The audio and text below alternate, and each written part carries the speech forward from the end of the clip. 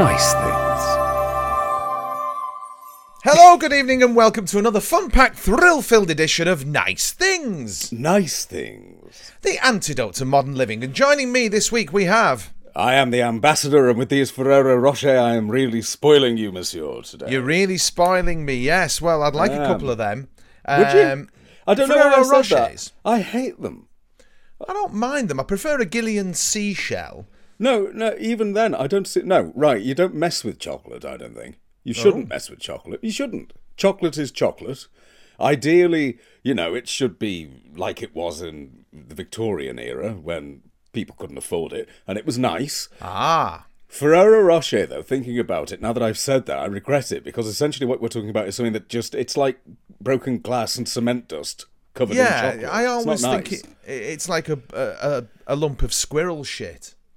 Yes, you know what I mean. Exactly it's like it, I don't think it'd be a bloody big squirrel, like, but I always think it resembles what I presume a lump of squirrel shit would look like.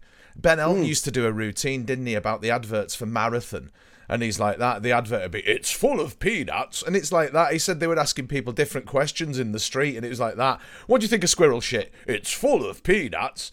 And about the geezer at home saying, "I didn't say that." They asked me what was squirrel shit. Yeah, I do regret them changing the name of Marathon, because it ruined one of my favourite jokes ever, which is what happened to the man who entered the marathon. He got peanuts and chocolate all over his cock.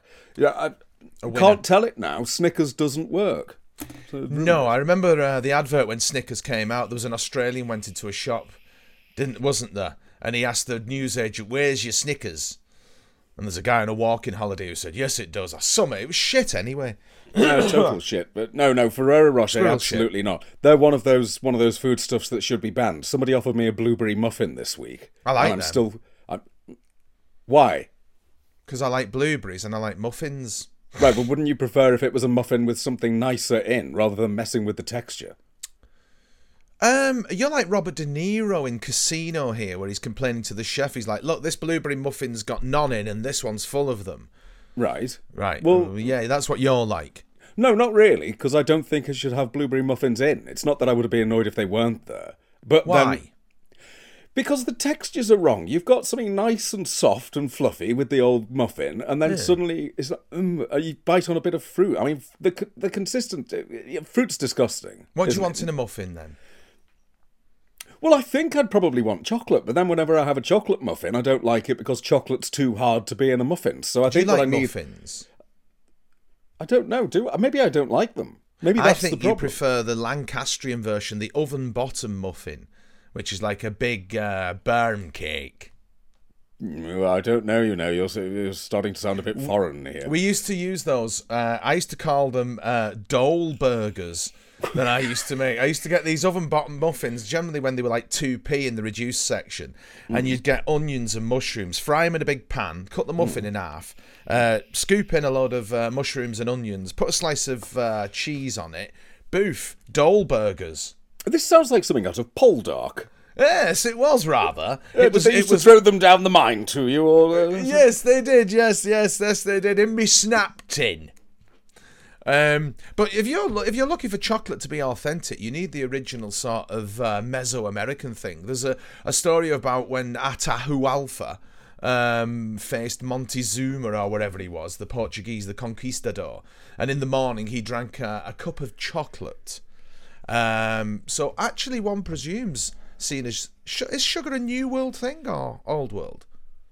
We had sugar in the old world, didn't we? I don't know. We did. When did they start importing that? And obviously it's Georgian. Georgian was when it was first brought in, 1700s, I think. I'm unsure now. I'm unsure, but I think.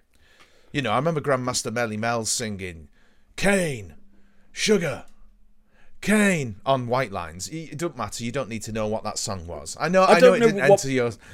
Most of this nonsense is. No, look, chocolate should be made in the Bourneville factory in Birmingham. Well, by that's ladies. Not there now, is it? No, it's not, but they should rebuild it, and then they should make it there, and they give some of the ladies a scholarship. That's what it should be. And then I'd enjoy that chocolate. That would make the chocolate taste nicer. So you enjoy the old days when a sort of a rich industrialist could give a woman a scholarship for the price of a bar of chocolate. Do you see the warm glow that gives me? Aye, I bet it does. Yes. Oh, yes. Yes, Back you'd when- enjoy that, giving a woman a scholarship, I'm sure. A Victorian one, at the very least. Oh, absolutely. Yes. So enough of the frowning Atahualpan. I'm getting a bit mixed up with the Tyrannosaurus Rex song. Yeah, my head is full of porridge today. This lurgy is still hanging around, still clinging on for dear life. Oh, yes. It's still there, isn't it? Lurks, this one. It does. lurks. Well, sadly this week, it's been a sad week, hasn't it? Because the governor has gone. The man has. Barry the Cryer. man has gone off to the party. Barry Cryer has left the building, and it is terribly, terribly sad. It is, actually. I know he was 86, and, that's a bloody good age. And what a legacy, I mean, All right, it is a good age, but it's not enough. I mean, from a selfish perspective, for us, for all of us, Yeah. there are some people where you could say, 142, and you go, just a bit more would have been nice. Well, he always joked that they'd come up with a method. He's like, "We've got a method for freezing me when I'm gone. Cryogenics." Yeah. But sadly not. But he was. I mean, it looks like he worked right up to the end. Well, he just started a podcast. And it was I brilliant. think it absolutely brilliant. I think there were 8 episodes. He interviewed Danny Baker, Miriam Margolyes. Stephen Fry was the first one. Stephen Fry was the first one. I can't remember who the last one was, but that just came out. And I don't know if there's any more that were recorded and are waiting. I do hope there are, because they are beautiful. Just wonderful. He was an interesting bloke to talk to, because it's sort of like, he was like a broadcast to talk to. He was like constant, He was on about sharing an office, I think, with Eric Sykes in the 60s when they were writing together. And he was like, the only person I never worked with was Morecambe and Wise, and how he wanted to. He's like how close they'd come a few times. But you'd say something and he was off with a gag. You know what I mean? He did one about chip shops. I can't think what it was. It was bloody great. But after the Sir Henry show, when he came along, and he just came up to me, and it was like, Jesus Christ. There was him. Sounds like one of his anecdotes. There's Barry Cryer, Graham Gardner, Neil Innes, Stephen Fry. Yeah. But he came up afterwards. He's like, "How do you remember all those words?" And he was just shaking his head. I don't think he'd ever have to learn a script, because he had an encyclopedia in his head. It's amazing, wasn't it? It honestly was amazing. It really was, to sit up with him till 4 a.m, talking comedy. And the best advice anyone's ever given me on writing was, "It's not about writing comedy. It's about remembering it." And I thought, yeah, that's so spot on that. So I think he was constantly absorbing anything humorous anyone said, but he was able to retain it. Yeah, and also, of course, he had that, I think there was the analytical brain as well, that could just tweak a joke ever so slightly. Do you know what's the one about the parrot that used to be kept in a brothel? Yeah, that's the one he told me. I've not seen anyone put that one out there. It's wonderful. The one about the brothel. That? Yeah, because he told it me, and it was... As an old lady went to a second-hand shop. There's a parrot in there. Said, "How much for the parrot?" The chap says, £10. She says, "Cheap." Yes, madam. It was in a brothel. That's why it's cheap. And she's like, "Oh, well, I'll take it then." So she takes the parrot home and puts the parrot in the front room, and the parrot's like, "What? Nice new place, nice new decorating. What?" And then her daughter walks into the front room, and it's like, "Oh, nice new place, nice new girls. What?" And then her husband walks into the room and he's like, "What? Evening, Keith." Which I've told it dead shit. It went on for ages the way he told me. Oh, it's what I mean? He tells that one on the podcast. I think it's on does the he? one he does, with Danny Baker. Right. And he gets to the end and you can hear the disdain in his voice, because he'd overheard somebody else tell it in a pub.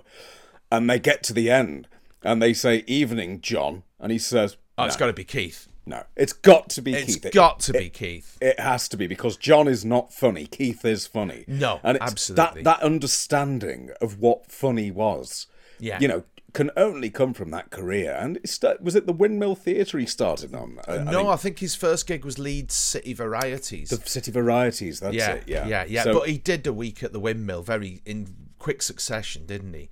Yeah, just between the Nudie Ladies. Yeah, Raincoat Brigade. And he said he learnt his craft there in a week.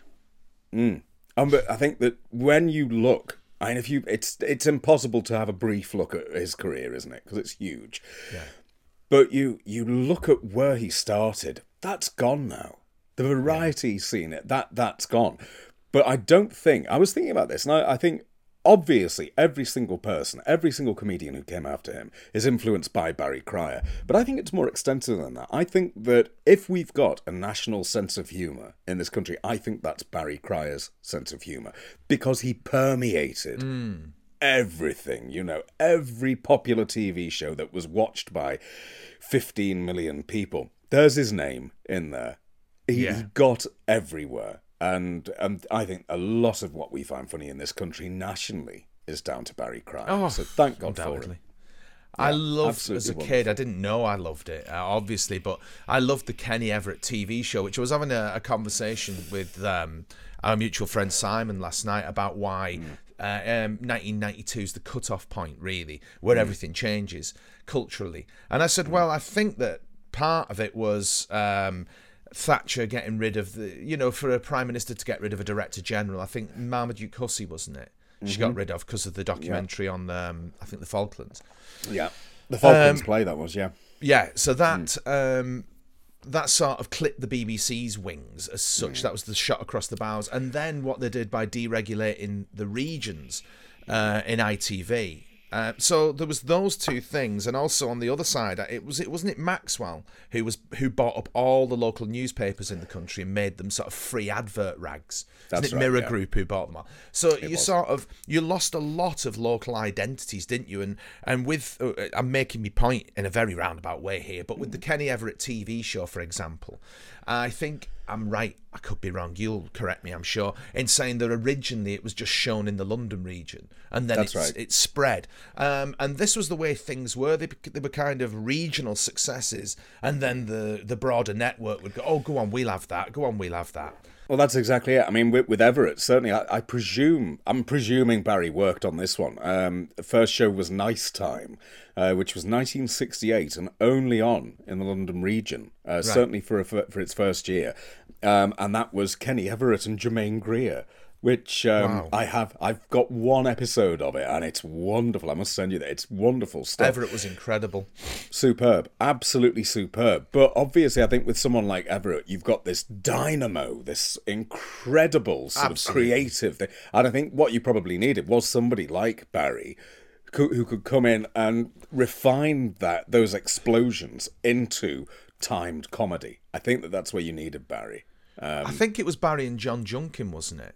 Is that right? Yes, that's it. So what I wasn't aware of as a kid when I was watching this thing, one thing I loved about it was that little drag of a fag there in Barry's honour. One thing I loved about it wasn't a studio audience job. So the laughter that you heard was generally him. You know, all those laughs you hear, say, ha, ha, ha. It's him pissing his pants. It's and him and the crew. And stuff In those early ones, it is. By the time they got to the BBC, of course, you've got the audience. Not as good. Not as good. And Everett blotting his copybook by standing up at the rally for Thatcher and, doing... I'm not so sure, he said that he was taking the piss, didn't he? The "bam the bastards" thing. Yeah. I mean, well, there must have been an element there where he was just enjoying himself. There has to have been. But yeah, it is a shame. But the moment then that you said, Barry Cryer, John Junkin, then all of a sudden you start thinking about all of these times that this man has made me laugh throughout my life. And one of my earliest memories of listening to the radio was Hello Cheeky. Really? And that finished when I was, 4 or so. But I can remember it being on. I've heard some repeats, and I thought, yeah, that's the show. And there's Barry, and there's John, and there's Tim Brooke-Taylor, all just being silly. And it's just silly gags. And there isn't anything there that you can be offended by. I suspect it's the only thing that Radio 4 Extra aren't at the moment, sort of going through and clipping here and there, because there isn't much in there, which even to modern sensibilities you could say, I'm offended by that, because it wasn't the comedy of offence with Barry, was it? Didn't you say that was dreadful, though?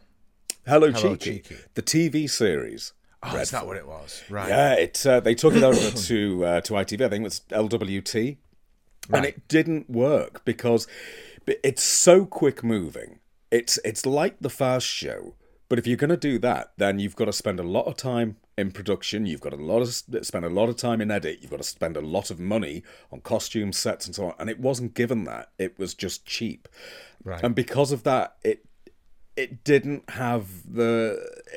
spark the imagination like the radio show did, where I could imagine these characters and these places. Hello, Cheeky, you often couldn't. Often it was just a blank set behind them, and you needed it. So you could say it was Brechtian, but it just felt like if you've got that richness of comedy, you needed it to be surrounded by something equally opulent as Barry's humour, and it was opulent, and it wasn't. So, but the radio series, take my hat off to it. It's in the same mould as I'm Sorry, I'll Read That Again and things like that. Just brilliantly silly, wonderful stuff. Wonderful. Yeah, he said, didn't he? One of the quotes I saw on the internet when he died was about, don't lose touch with you, silly, or something along those lines. Yeah, absolutely.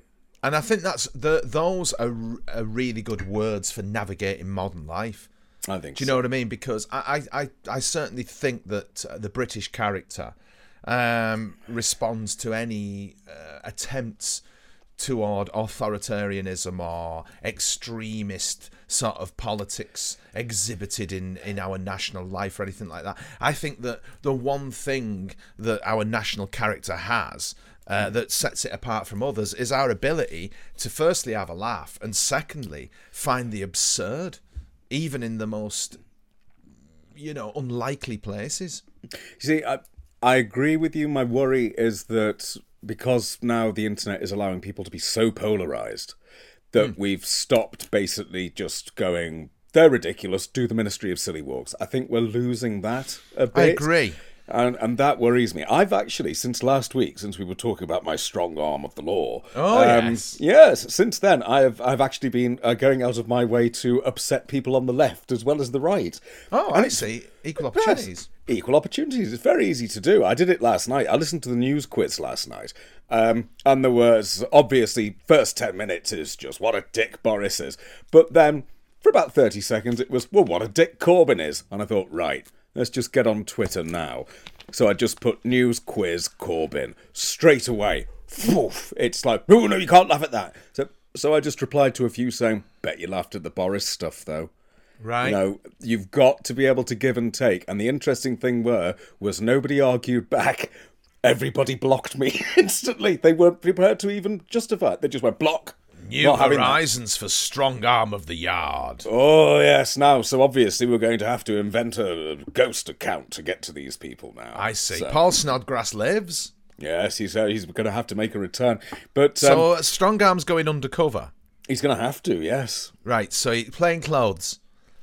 Plainish clothes, yeah. Well, I think maybe, should we say disguise, maybe? Disguise. Well, the one good thing, to come out of such a sad event as Barry passing has been to see places like Twitter unified in love for him. Absolutely. And love is the word for him, isn't it? Yeah, for the absolutely. way that people have... Yeah, it's absolute, pure, unadulterated love for silliness and for a brilliant man. And the last of his kind, I think. I think so. I brought this in. This has sat in my bathroom for 3 years now. This is my toilet book. It's just next to the loo, and it's just page after page after page of him telling stories and jokes, and it's makes going to the lavatory a pleasure. Those eyebrows, wonderful. I mean, I've got decent mad eyebrows myself. There we go, but nothing like Baz's. No comedy eyebrows. They were astonishing. Yeah, absolutely. Yeah. What's your favourite Bazza joke? Is it the parrot one? Do you think, or is there another? I don't know, because there's been so much on the internet the other day. The thing that made me laugh more than anything was him doing "Hit Me With Your Rhythm Stick" to the tune of "The Girl from Ipanema." It's just because he just cracks up in the middle of it, and it's when someone's gone, it's lovely that we have. We have the character recorded. So at the minute there's that, but there's so many of him. But for me at the moment, I'm going to start a re-listen of Hamish and Dougal. You'll have had your tea. Him and Graham Garden. Those are wonderful. Find those. If you've not heard them before, have a listen to those, because it's just, they are pushing it as far as they can get away with comedy on Radio 4 in the early evening slot. But it's just glorious. And Barry not even really making an attempt at a Scottish accent, which I love. Just not making... Graham Garden gives it a bit of a go, but Barry's just not. I suppose Graham Garden might be one of the last remaining sort of, of that crew. It was a weird sort of Venn diagram, really, with him, wasn't it, that crossed over into virtually everyone, Absolutely, yeah. And certainly with the Graham Garden thing. So, Graham Garden, I mean, who else is left? You're an expert in all this. Well, I mean, if we're talking, I'm sorry, I haven't a clue. Humph has gone, Willie Rushton, Tim Brooke Taylor, now Barry. So the original lot are no longer around apart from Graham Garden. He doesn't really do it anymore. I think he made one appearance in last year's run, but that's it. But again, he is getting on a bit. I think that those wonderful people who could make me laugh on that show. I mean, the show is touring again, right. And okay, you look at. I was thinking, well, who's on the tour?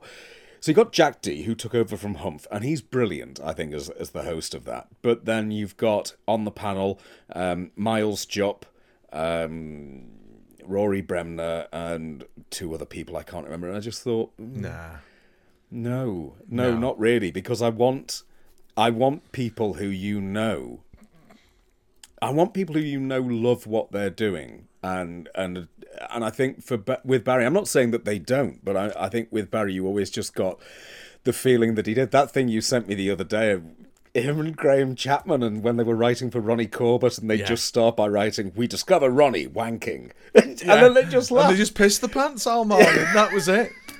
I mean, so thinking about it now, you've stirred the memory. So Graham Garden was instrumental in us doing that Bristol Old Vic show, because he came to see the show in an old chapel at the Larne Festival. So he made the journey. I don't know, I think he lives in the sort of the Bristol region anyway. Hence his association with the Old Vic and that.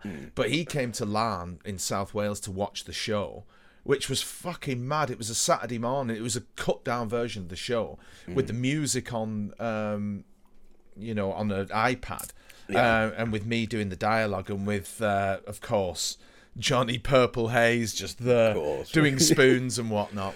And so there's me and him, and it was 10 o'clock in the morning we were on, and there's some Welsh whiskey, I can't think of the name of it, you might know it, there's only one, Glenderrin or something, I don't know what it is.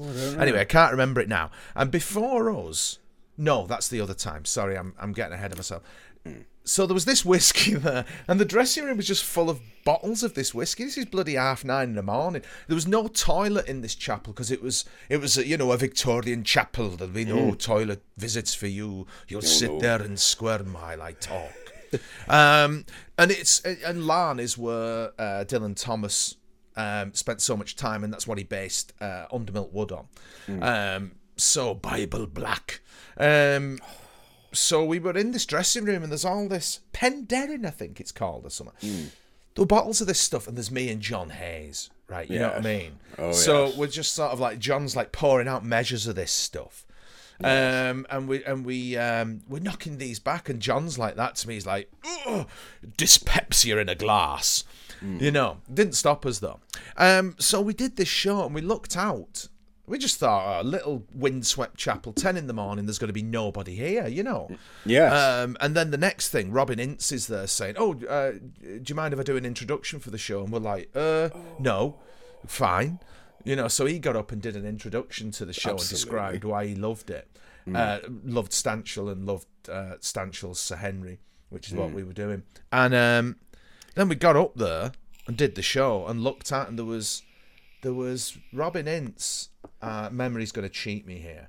Graham Garden, certainly. Kevin Eldon, and my memory tells me Jeremy Hardy, but I'm not sure if that's mixing it up with the Bristol Old Vic story. Because anyway, so Graham came there, saw that. That's why we did the Old Vic. But I have to indulge in one more anecdote, which was breakfast the next day in the Bristol Hotel after the Old Vic.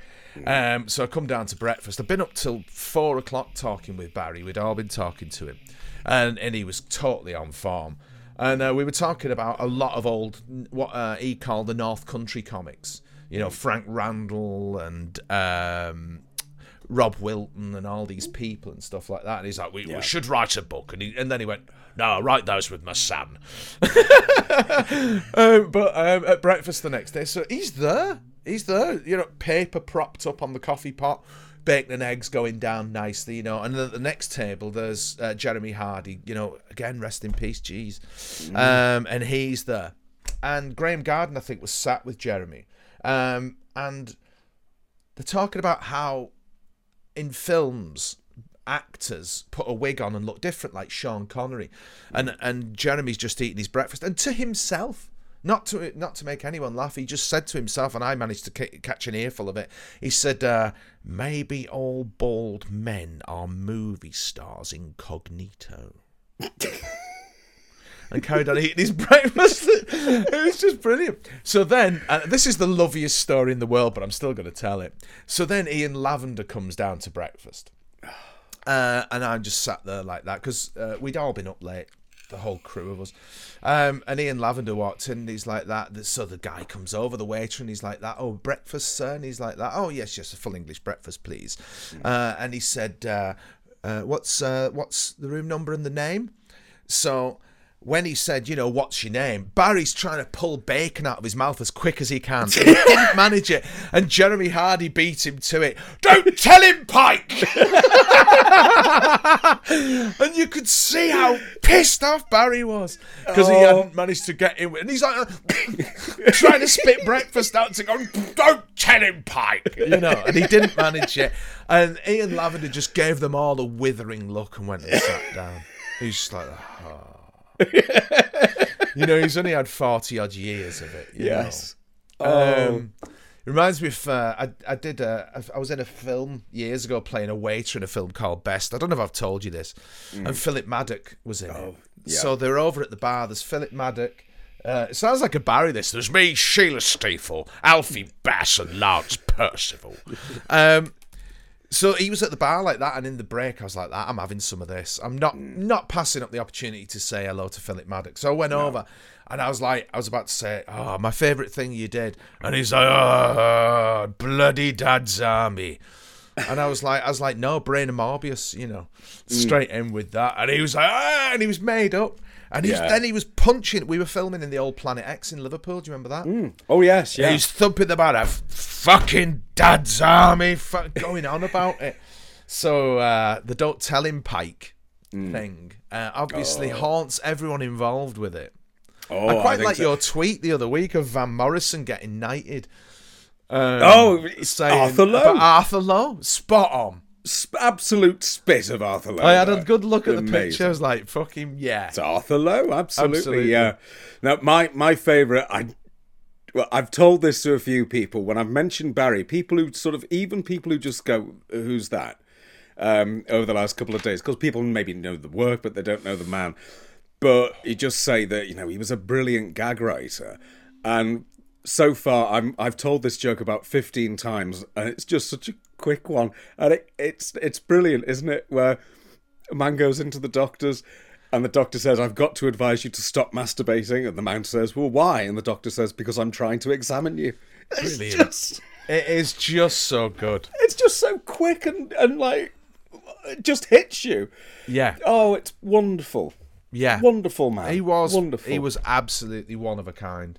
He literally was one of a kind. It's almost like he managed to bed himself into every strata of the British comedy story since the day he started. He seems to have started in, I think it was 1957. He said he did the Leeds Varieties, and Booth was off. I mean, 1957.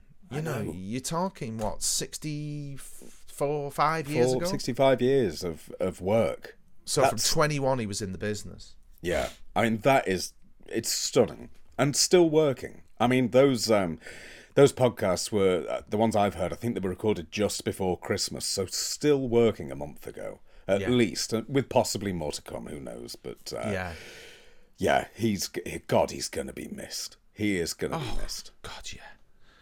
He is literally irreplaceable. Yeah. No, Literally irreplaceable. He is. Yeah. Yeah. Barry Cryer, what more can you say? No, just, thank you is all that you can say. Yeah, isn't it, thank really? you. Thank you for, and I don't know if he'd accept anyone thanking him for his work, but wonderful. Yeah. Absolutely wonderful. Yeah, he was. So glad managed to meet him. And yeah, I'm trying. The memory's hazy. There were a few other incidents. There's a few other bits of contact, but I can't really remember what that was about. Something else. I think it was because I did the Oh no, it was the next year. Of course, he was there again when I did He came to my talk on Mancunian films. Oh yeah, that's wonderful. Right. Yes, he came to that. Him and who else came to that? Oh dear. I'm not even going to... I can't believe I can't remember the name of the person. It's awful. This is someone famous. Anyway, they came along to that, and so that's when we had another 4 a.m. job, because it was the same hotel. Jesus, honestly, the amount that man could... Just the energy. I mean, he must have been... 2016, what's that? 6 years? 5 years. Yeah, so he must have been 80 then. 81, yeah. Wonderful. Amazing. Wonderful. And like I say, he was down at breakfast before me. Stunning. Brilliant. So, this week. Last week you'd had no new nice things. No. Have we sorted this? No, I don't think I have. Because you were concerned that you'd bought all the nice things. And, I think I have bought all the nice things, apart from the Monster Fun Annual 1981 and 1985, which I can't appear to get. The Crazy Annual 1985 and the Buster Book 1963. Aside from those things, I have every IPC stroke Fleetway annual ever released. I've got most of the Oddhams. I've certainly got all of the Wham. And DC Thompson wise, I think I'm only missing the Topper 1959. Oh no, I think I've got that. Yeah, I got that. So unless I wanted to go down the route of buying Dandy and Beano books from the 30s, 40s, 50s, and we're talking in some... Well, if you want to buy the first one, you're talking like 25 grand. No. Oh, no. That's not happening. And then they just get progressively less expensive, but they're still... I mean, I've got quite a few of those, but I can't afford it. So, it's one of those... I suppose I'm out now on the collecting front with the books. I suppose I could complete the Target novelizations collection, but I don't have the shelf space, really. Well, you can always put more shelves. There's a bit of space there by the keyboard. There's space by the keyboard. Where? I can see space. Just there, next to the keyboard. Let's just have a little look round this room. Right, right, dip the camera down. There is no room, look. There is. No, you're avoiding where I'm trying to look. Above my head. Right, now, next to that keyboard, there's space. I can see a bit of space there. There, just above the typewriter, you could get a shelf for Target novelizations just there. Just there? Yes, get the clock down, and you've got another shelf. I'm unsure about that. I think, but we'll see. On, they're not big. They're not big things. They're not clever. Yeah, so some of Uncle Terry's finest, but I've got all the important ones. Oh, well, that's sort of main thing, isn't it? Think. Yes. Oh, well. I'm sure there'll be something that tickles. Well, Well, there was almost a nice thing, and then it was ruined. Oh, aye. Yes. I was, once again, the trains conspired to ruin my day at the end of a long working day. So I popped into the CEX, or Sex, I suppose we've got to call it, shop in Liverpool. And it's a strange thing, isn't it, for a horrific old cynic like myself? But there are some things that I find incredibly relaxing, and I can indulge myself with, like the Paddington films they did recently. I do love those. Okay. They stay true to the original, and you know what? Each one of them has a section where all of a sudden, apart from the bear walking around, everything goes into that lovely animated style of the cartoons. Yeah. With the stand-up. I cardboard. enjoyed them. I really enjoy. I love the fact that Michael Bond is in the first one with his. Yeah. I think he sat outside a cafe with a cuppa or something like that. So I was in the shop just killing time, and then I noticed that there was a film of Peter Rabbit, and I am fond of Beatrix Potter, and I didn't know there'd been a film of Peter Rabbit. Yeah, a couple of years ago now, maybe 5 or 6. May well be. Well, that could explain why it was only £2. And I thought, oh, maybe that would be nice on a rainy evening, sort of for an hour and 20 or so. Maybe we'll go with that. So I took it off the shelf, and I looked on the back, reading the blurb, and everyone's very enthusiastic. And then it says that Peter, voiced wonderfully by James Corden. No. And therein lies the reason why it was £2. Absolutely not. I was so cross about that. I really was very, very angered by that, and I don't think Beatrix Potter would have approved. I'm damn certain Beatrix Potter wouldn't have approved. Sure. So instead, to cheer myself up, I just had a look for what was there, and I found something which is going to take a little bit of explaining. Okay, you explain away. And here it is. So, to Blu-ray. Right, this is a surprise. A film for the listeners, a film and an American one at that. Now, I think you'll find it's not a film, Michael, because if you look on the back, this is Jaws 2, Jaws 3, and Jaws the Revenge. Oh, so not even the first Jaws? No, because that's the worst Jaws. Oh, is it? Yeah. So now Jaws is an interesting one, isn't it? Because there are Stanley. Who's in the first one? The British actor now. God, he's in the bloody birthday party, isn't he? Yeah. Am I right? Who are you thinking of? No, who are you thinking of? He is, isn't he? Hang on a minute. I'm going to use Google. You have a Google. Okay. You wax lyrical about the Are you thinking about Robert Shaw? Yes. Yeah, Robert Shaw. Yeah, Robert Shaw's okay, in it. Yeah. Well, he is. I don't approve, because there's a bit which he impros about, when people fell off the USS Minneapolis and people were being eaten by sharks, and everyone says, oh, he improed that. I don't believe he did for a second, because it's so well shot. And no, he didn't. I don't believe that for a moment. I'm sorry, that's Didn't Spielberg. Didn't he die shortly after it? Probably of embarrassment, because people were sort of talking about nonsense like that. So, but no, Jaws is the worst of the Jaws films. Right. No, let me explain. Right, Jaws 2 is the best film ever made, and there is no argument. This is groundbreaking stuff. This is groundbreaking stuff, but Jaws 2 is the best film ever made, and I won't hear any argument on that. Above all film. Okay? It is. Better than Carry On Abroad? It's better than anything. Jaws 2. All right, then. Film. Okay, right. I'll ride the bus. Why? And yet, it's just brilliant, because it eats kids, and then it eats an electricity wire, and its eye explodes. All right.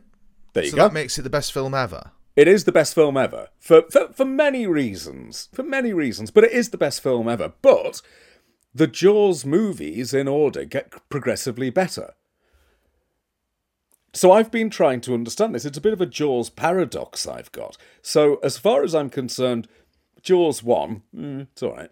And then 2, yes. 3 was in 3D. And then in 4 with Michael Caine, which he's never watched, and it eats a boat. That's the best Jaws film, okay?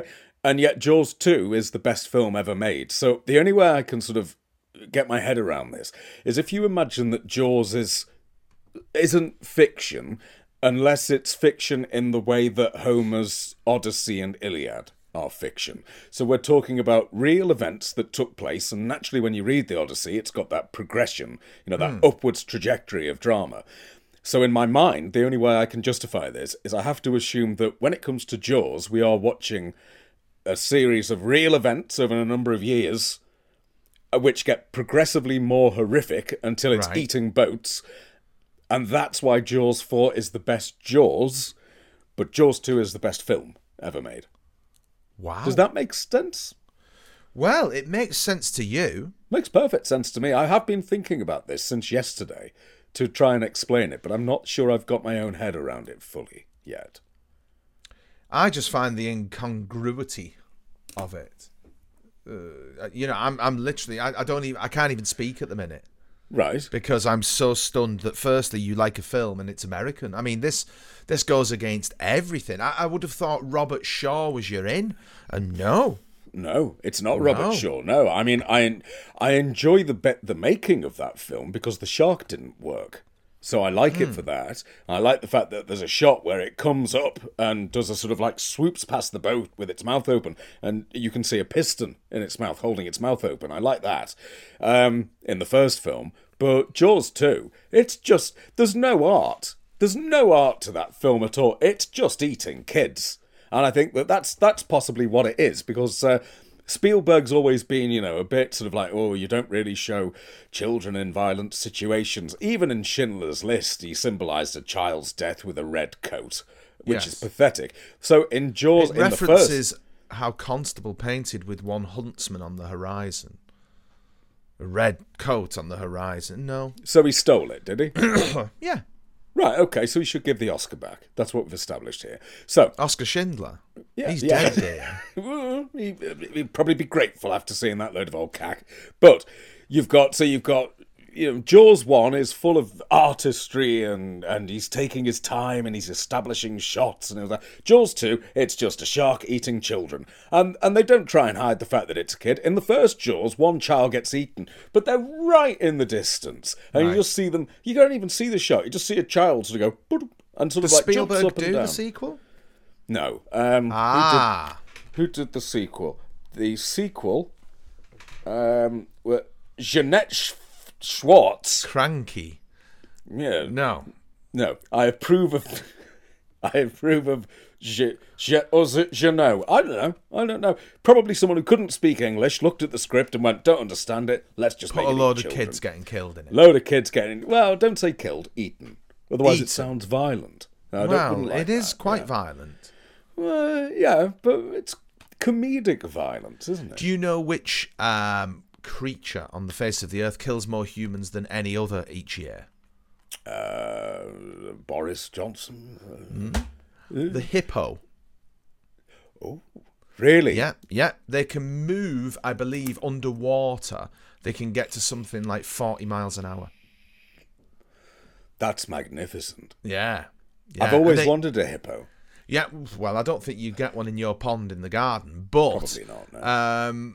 Yeah, they eat more humans than any other creature on Earth. Good God. And the hippo gets quite a good rap, really, doesn't it? Yeah. So Jaws. So how would yeah. Carmichael enjoy that? Jaws 2. Jaws 2, that's an any time of day. Any time of day. Any time of day, Snacks. any circumstances. Snacks or not. Drinks or not. Few Rocher. Absolutely not. In the comfy trousers or in a full dress suit. I don't think it matters, Jaws 2, let's remember.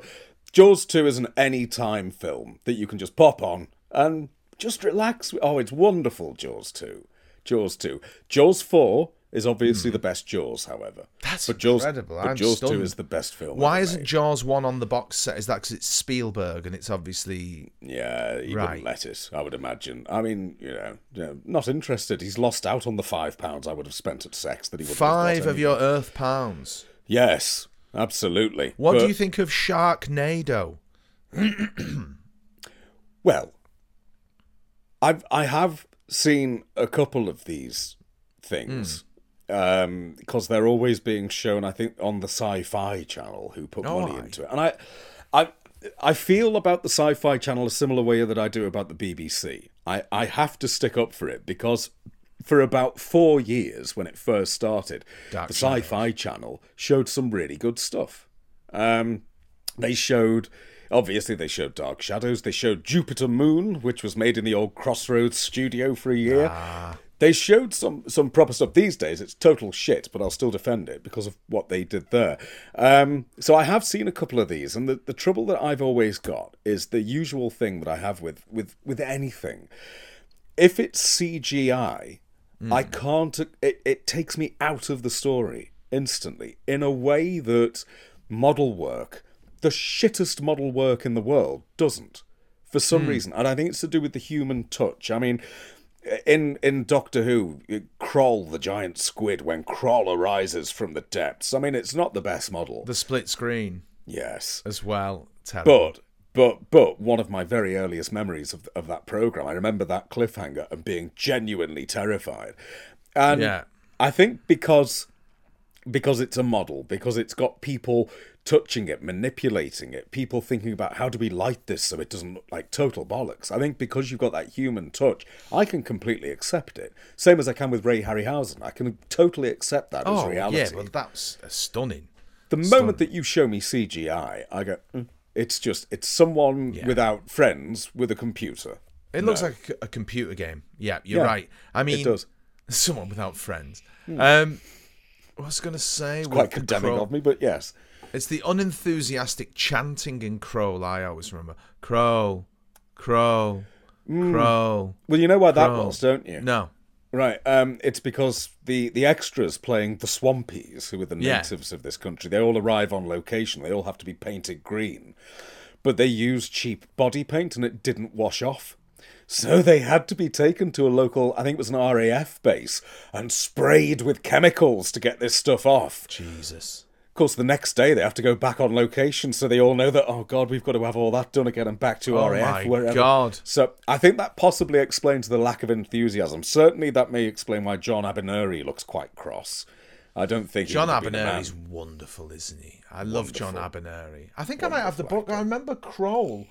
When I was a child, the books I got out of the library, the first two books I got out of the library were Kroll and The Nightmare of Eden. Do I have either of them? Doesn't look like I do. Oh, aye, there we go. So, Kroll. There it is.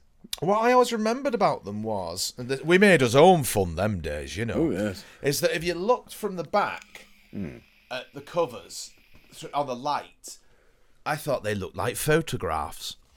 So, you see, we made us own fun then, Paul. I think that's Andrew Skilleter, isn't it, that illustration? Probably is, yeah. I'm just looking to see if I've got any targets in here. I think they're all in the other room. Hang on. Well, if you look at them, if you open the cover and look at them, the cover through the back of the cover, it looks like a photograph.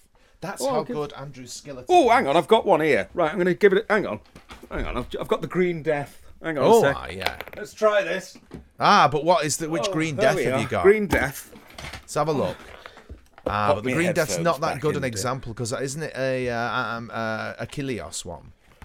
It is, yes. Yeah, that won't look like a photo. Maybe it will. Oh no, I see what you mean. Yeah, they look like photos when you look at them from the back, don't they? Oh, I like that. Oh, I'd never seen that. Yeah, you see. This is what there's one for the impoverished childhood, you see. Oh, perfect. Absolutely. How lovely. So, anyway, so that's why. So if you give me a film which has got a giant shark in that doesn't work properly, I can totally accept that's real. But Sharknado, it's all CGI and not very good. No. Can't accept it. But there's lots of kids getting eaten in it, though. Oh, probably. I don't know. But they'd be Americans and they'd be all doing crying, and I'm not interested in that sort of thing. There used to be a strip called Gums in the Buster, and it's the same cover. It's a shark with its gob open with no teeth. And so it was always spitting its false teeth out. I like that. There you go. Like that. Yes, that's nice. Yeah. But I can accept any old wonky model work. I can absolutely accept that's real. But the moment... And I think it's possibly because, of course, when Titanic, dreadful. Awful fucking shit. Awful. When that was first released, I remember there was a shot, and of course it's been altered now because they can't leave these bloody things alone, and that's something that I should mention in a moment about not leaving things alone.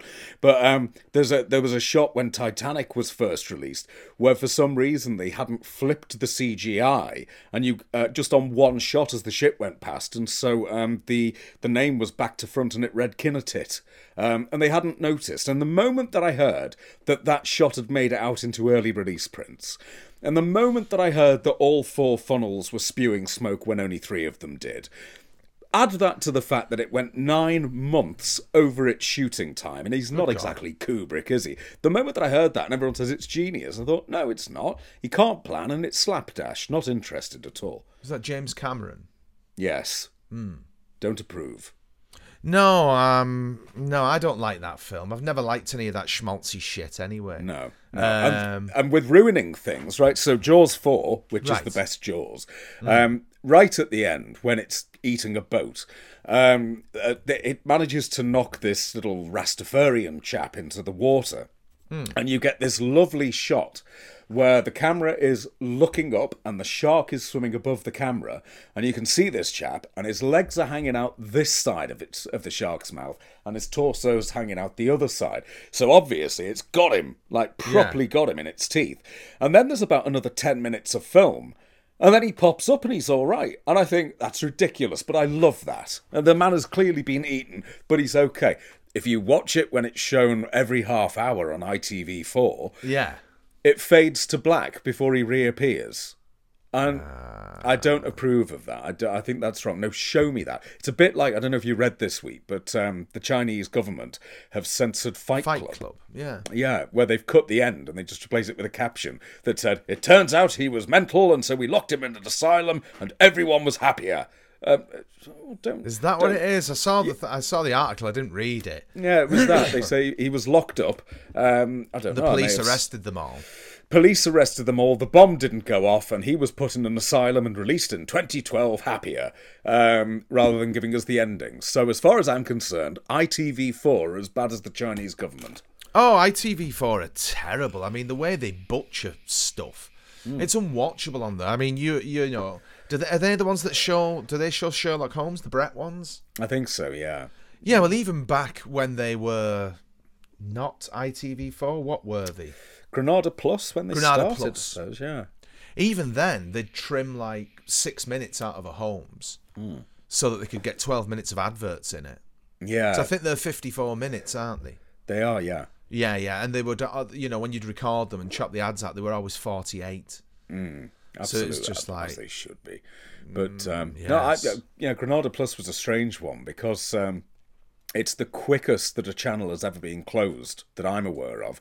They knew that ITV2 was coming, which was going to replace Granada Plus, and they got a phone call during an ad break. I think it was during a classic Coronation Street. They got an advert to say, "You're off, gone," and they just closed the channel. There was no close down. It was just finished. ITV2 starts tomorrow. Well, this is the trouble with the deregulation, going back to the conversation earlier, which is we went from having lots of lovely things like Granada and ATV and Thames and Southern and all this other stuff, where you've got ITV1, ITV2. Everything's numerical, and it reminds me of John Gregson when he stands up in the Titfield Thunderbolt and he's giving that impassioned speech because they want to save the local railway to stop them just having everything on the road.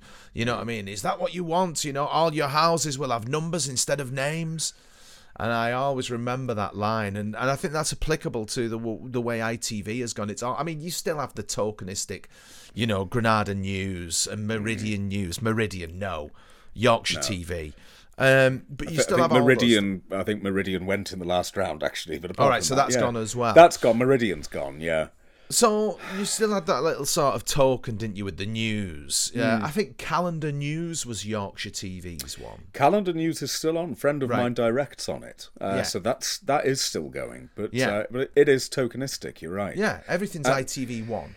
It is, and it's that desire to just build the brand, rather than having this unique collective of little programs, where they used to send their programs to each other down phone lines. You didn't have centralised play out. Crossroads would be played from ATV, and they'd either show it live or they'd record it and they'd show it half an hour later. That you don't have that community buzzing about anymore, and that's sad. That is sad. Well, this is it. You see, every they go on about decentralising the industry from London. Well, that's what we had. And each ITV region ended up falling into specialities, didn't they? You'd have like Southern would do like Wurzel and Jack Hargreaves and stuff like that, but they also didn't they do things like Freewheelers and stuff like that early doors. Yes, they did. So they kind of specialised in a bit of nice children's stuff. HTV, all the stuff that like Sky, Children of the Stones, yada yada yada. ATV did sort of variety. I think quite poor detective drama, to be quite honest. Things like The XY Man, which became... Did Granada make Strangers? Yes, they did. So they took it on, didn't they? Granada made some quite low-rent Euston Films stuff. I mean, I don't think anyone could compare with what Thames and Euston made. No, absolutely not. Lloyd Shirley, wasn't it? And Verity Lambert. Verity Lambert, absolutely, going over to Thames there. But LWT she went to first and then Euston, or the other way around. But no, absolutely. But you did have, I think because of that, you had variety. You had that variety. And it wasn't all in London.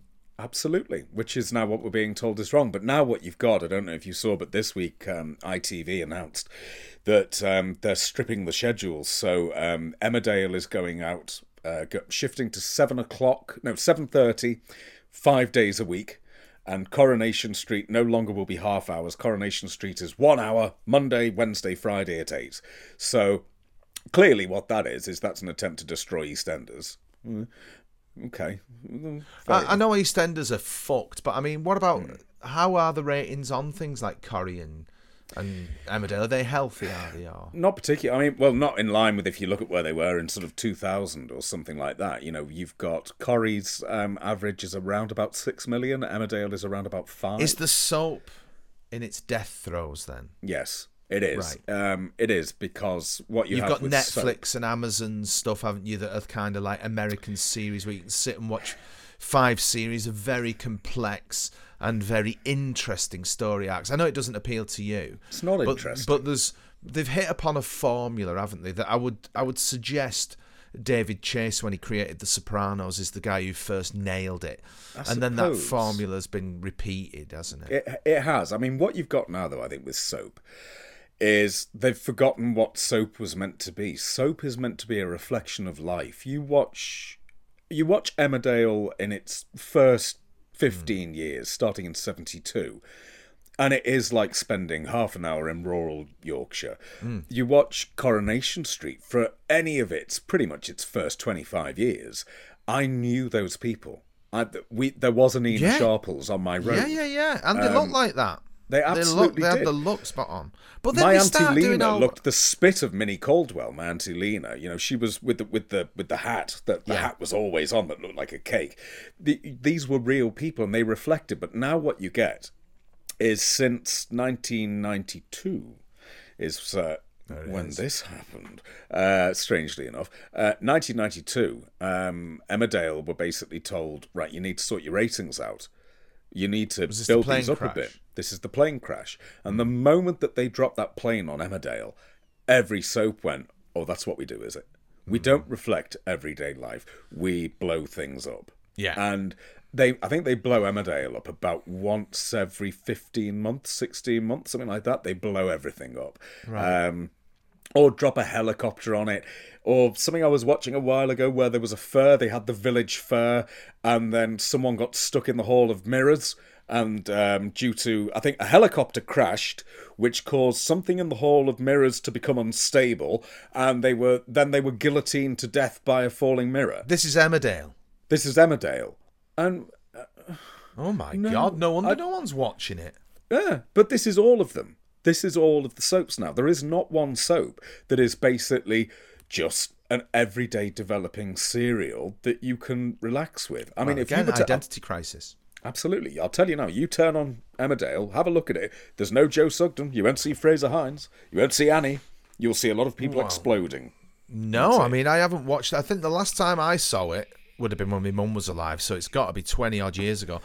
The last time I saw it was when Butch Dingle died. Oh, I remember Butch Dingle dying. Yeah, there was some kind of crash and he died of internal bleeding, didn't he? That's right. That's right. Yes. No, just unutterable shit. No, I'm afraid if what they want is to do anything decent, then they should look back at just re-establishing those identities. Absolutely. That's what people want. They don't have to sort of like do anything other than just give them all little idents and they've got the studios dotted around. Do you remember it's as simple as that. Billy Connolly's routine though about Brookside and that? And he's like, people are telling me the realism is fucking staggering, you know? And he's saying, like, you know, and I watched the thing and there's somebody there saying, would you like a cup of tea? Okay, the kettle will be boiled in a minute. Would you like some toast? The fucking realism. You know, and he goes off, like, you know. So, I mean, I think people want, would you like some toast? I think people like that. I think so, but I don't think they want it 5 days a week. No. That's too much. I remember when Corrie introduced a Friday episode, and they said, "Oh, we used to do it in the '60s, so that's permissible." So it went Monday, Wednesday, Friday. But I don't know. I don't watch any of those things. Obviously, is there any of the old guard still in these shows? Ken Barlow's hanging on. Is he? At the age of, 85, 86 or something like that? He's in some religious cult, though, so he's going to live till he's 1,000, he said. Something like that, yeah. Nobody that you recognise in Emmerdale, although lovely Louise Jameson has just started filming. She's taken up a role there. That's her third soap. Fourth if you include Emmerdale Farm. She was the first person ever killed in Emmerdale Farm back in 1972. She's taken up a stint there, but there's nobody you recognise. For me, the only soap which I can bear, and I don't bear it that often, I'll tune into River City, which is BBC Scotland's soap, because it's 1 hour a week. That's it. And it's just 1 hour a week. And it's a healthy combination of outlandish storylines and normality. There's a lot of normality. So Take the High Road meets Taggart. Basically, yeah. That's what we're talking about. I think they've got it right, and I think they've got it right by having it on for 1 hour a week. And that's all. But if you were to try and watch all the soaps now, I mean, EastEnders has gone back to its half-hour slot that it didn't have whilst the COVID bollocks was on. Oh, so right, okay. You've got, four episodes of EastEnders, you'll have 5 episodes of Emmerdale, and you'll have the equivalent of 6 episodes of Coronation Street. Nobody has that much time. Not when there is Nobody's Jaws 2 interested. to watch repeatedly. No. I mean, they used to do the omnibus on a Sunday, didn't they, of all this tripe? You know, there'd be an EastEnders omnibus. Yes. Oh, God, you know what? It's just the most fucking miserable memory ever, that on a Sunday. Oh. Bloody EastEnders on a Sunday, you just like that. Fuck this, I'm off out. Absolutely. Dreadful. And then I think Corrie's on in the afternoon, isn't it? Corrie has... Yes. Yeah. Oh, no. If anybody can sit through this garbage, good luck to you. No, absolutely. I agree with you. Emmerdale Farm, yeah, there was some interesting stuff in there. There was. Didn't Joe Sugden have a car crash in one? Yeah, but that felt real. That you would, because people do occasionally have car crashes. That's why I like The Archers, right? Because nothing happens for months. And then this week, there was an episode, and you've just got David and Ruth Archer are driving home after something, and suddenly she screams, "David, look out, screech of tyres, bang." And you go, and because that never happens, all of a sudden, for the first time, with anything being broadcast, I was like, shit, what's that? They were fine. They'd hit a deer, so it was fine. Oh, I obviously. see. All right, and that's all it was. It wasn't a plane. Yeah, it wasn't a plane falling on them, and it's totally realistic. So that's absolutely fine as far as I'm concerned, because it won't. Nothing will happen now for the next 6 months, and they'll go back to nice, slowly developing storylines, which is what I want. I just want 13 minutes of people talking. That's it. I don't want exploding lesbian vets. Well, nobody does. No. Especially now they're played by William Hartnell. What are the listener figures then for The Archers? About 6 million. Honestly? Yeah. So a couple of people going ooh-ah in a studio gets as many... as Coronation Street. Absolutely. Wow. If Corrie loses about 100,000 viewers, The Archers is going to be the most popular soap opera in the UK. And... why? Because if you listen to the omnibus of that, 55 minutes for the omnibus. Done. Right. Lovely. So how long's an episode? 12 and a half minutes. Really? 12 and a half minutes. Has it always been 12 and a half minutes? Used to be 15, and then they went to 6 episodes a week. So they went, well, we'll just trim it. So we're not doing any extra work, and then we've just got, we've got it there. So it's about that, yeah. And I love the fact that you've got actors in there who've been in it since it started in 1951. June Spencer, who plays Peggy, is in there. She's 102, this actress. 102. And she was in it this week. Worried that somebody was flirting with her boyfriend, who's played by Paul Copley. Who's married to the saucy one from Father Dear Father, Natasha Pine. Is he the little Yorkshire fella? Yeah, that's it. He's been big ears. Yes, he's been in everything. Now he's in The Archers, and his 102-year-old girlfriend was worried that someone was flirting with him. Lovely little comedic scenes, whilst somebody was worried about sweeping up the yard. Lovely. And I can lose myself in that for just 13 minutes. And I don't have young directors trying to make it look cinematic. Don't try and make Coronation Street look cinematic. It's not cinema. Oh, Don't. Coronation Street. It just makes me feel sick. All those shows just make me feel sick. It's a They're production just line. shite. It's a production line. Yeah. I was informed once of how... I think there was... Oh, no, I won't say which show it was. But there was one of the soaps that was being shot, and they were in one of the family homes, and one of the walls, one of the flats, came down in the back of the scene. Put it out. It's all right. We'll try and deaden the sound. Put it out. Fix it in post. There you are. And they can't not do that, because if you're trying to churn out 6 episodes a week and you're not doing it the Crossroads way, rehearse, record, if you're trying to do 6 a week, sometimes, they're doing up to 10 a week so that they can get a little bit of a holiday over Christmas. It all goes out the window. Quality control's gone. Do we ever see Rosamund Street now? Oh, I think you might do, because they built a new set, didn't they? Right. They built a great big new set at Salford Quays, and then all of a sudden they realised that they've got a bit of a problem, because all of a sudden it sounds like seagulls have come to Coronation Street. Yeah, that's right. Yeah, I remember reading about that. Yeah. But I mean, EastEnders, I don't know if they've finished it now, but they were building a massive expansion of that. They have. It's finished. They've started filming on it. 86 million quid for your EastEnders of set. Our money. Yes, but it's not the point. That could have gone to Prince Andrew's Defence Fund. It could have done, yes, or they could have gone to getting the 6th episode of The Archers back on, which they've not done for 3 years because of COVID. They need to sort that. All right, I can't justify that one, actually. I can't. No. I can justify the planning. When it was being planned, the ratings were healthy. 3.5 million an episode. Well, they'll probably sell it all off as flats, won't they? That's what they do. And they demolished the ATV building in the process. Yes, they did. I can't approve of that. So you see, there's a lot there for you as Strong Arm to fix.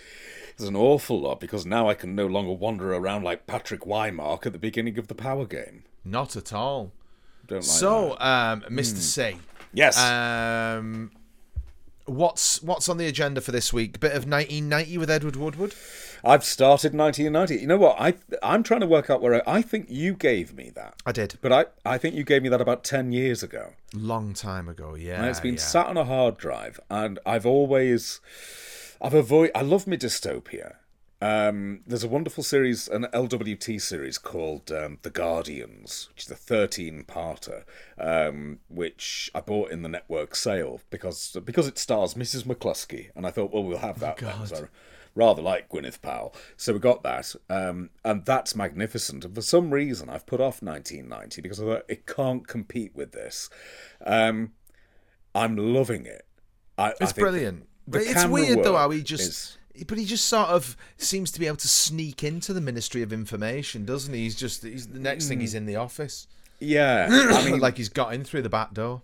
Yes, but the moment that I sat through the titles, episode 1 by Wilfred Greatorex, I thought, I'm in safe hands. That's all right. So I'm gonna enjoy that. It's a good series. I will enjoy that. You could also tell yourself that it's Cal, and he's got a bit older, and this is just before he went to America to live with his son for The Equalizer. I'm doing all of that apart from the last bit. Oh, I see. Okay. Not that you don't bit. like that idea, do you? No, because I don't think he wanted to go. I think he had to. I don't believe Edward wanted to for a moment.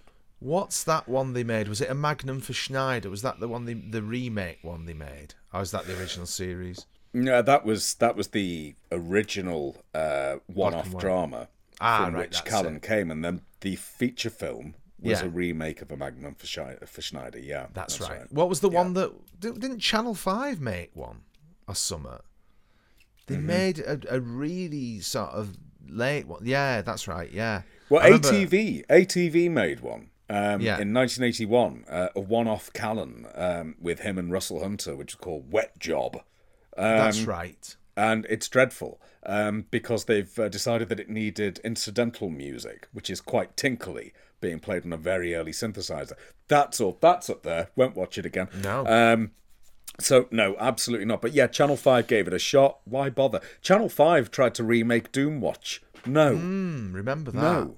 Absolutely not. One episode, Fallen Angel, total shit. No. Well, let's try to go on a high note. Yes. So, you've got some pop, I've got some water, so... yes. Shall we raise a glass to Barry? Absolutely. Barry. To the Cheers, governor. Bazza. Cheers. And until next week, we hope you all have a lovely week. And until the next time... Goodbye. Bye-bye.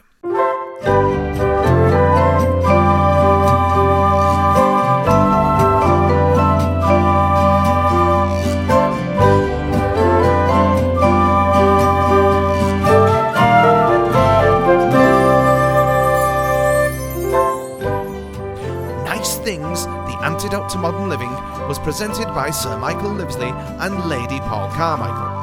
The music was written by Michael Livesley, and the flutes were played by Andy Frizzell and John No Jokes Please Lewis.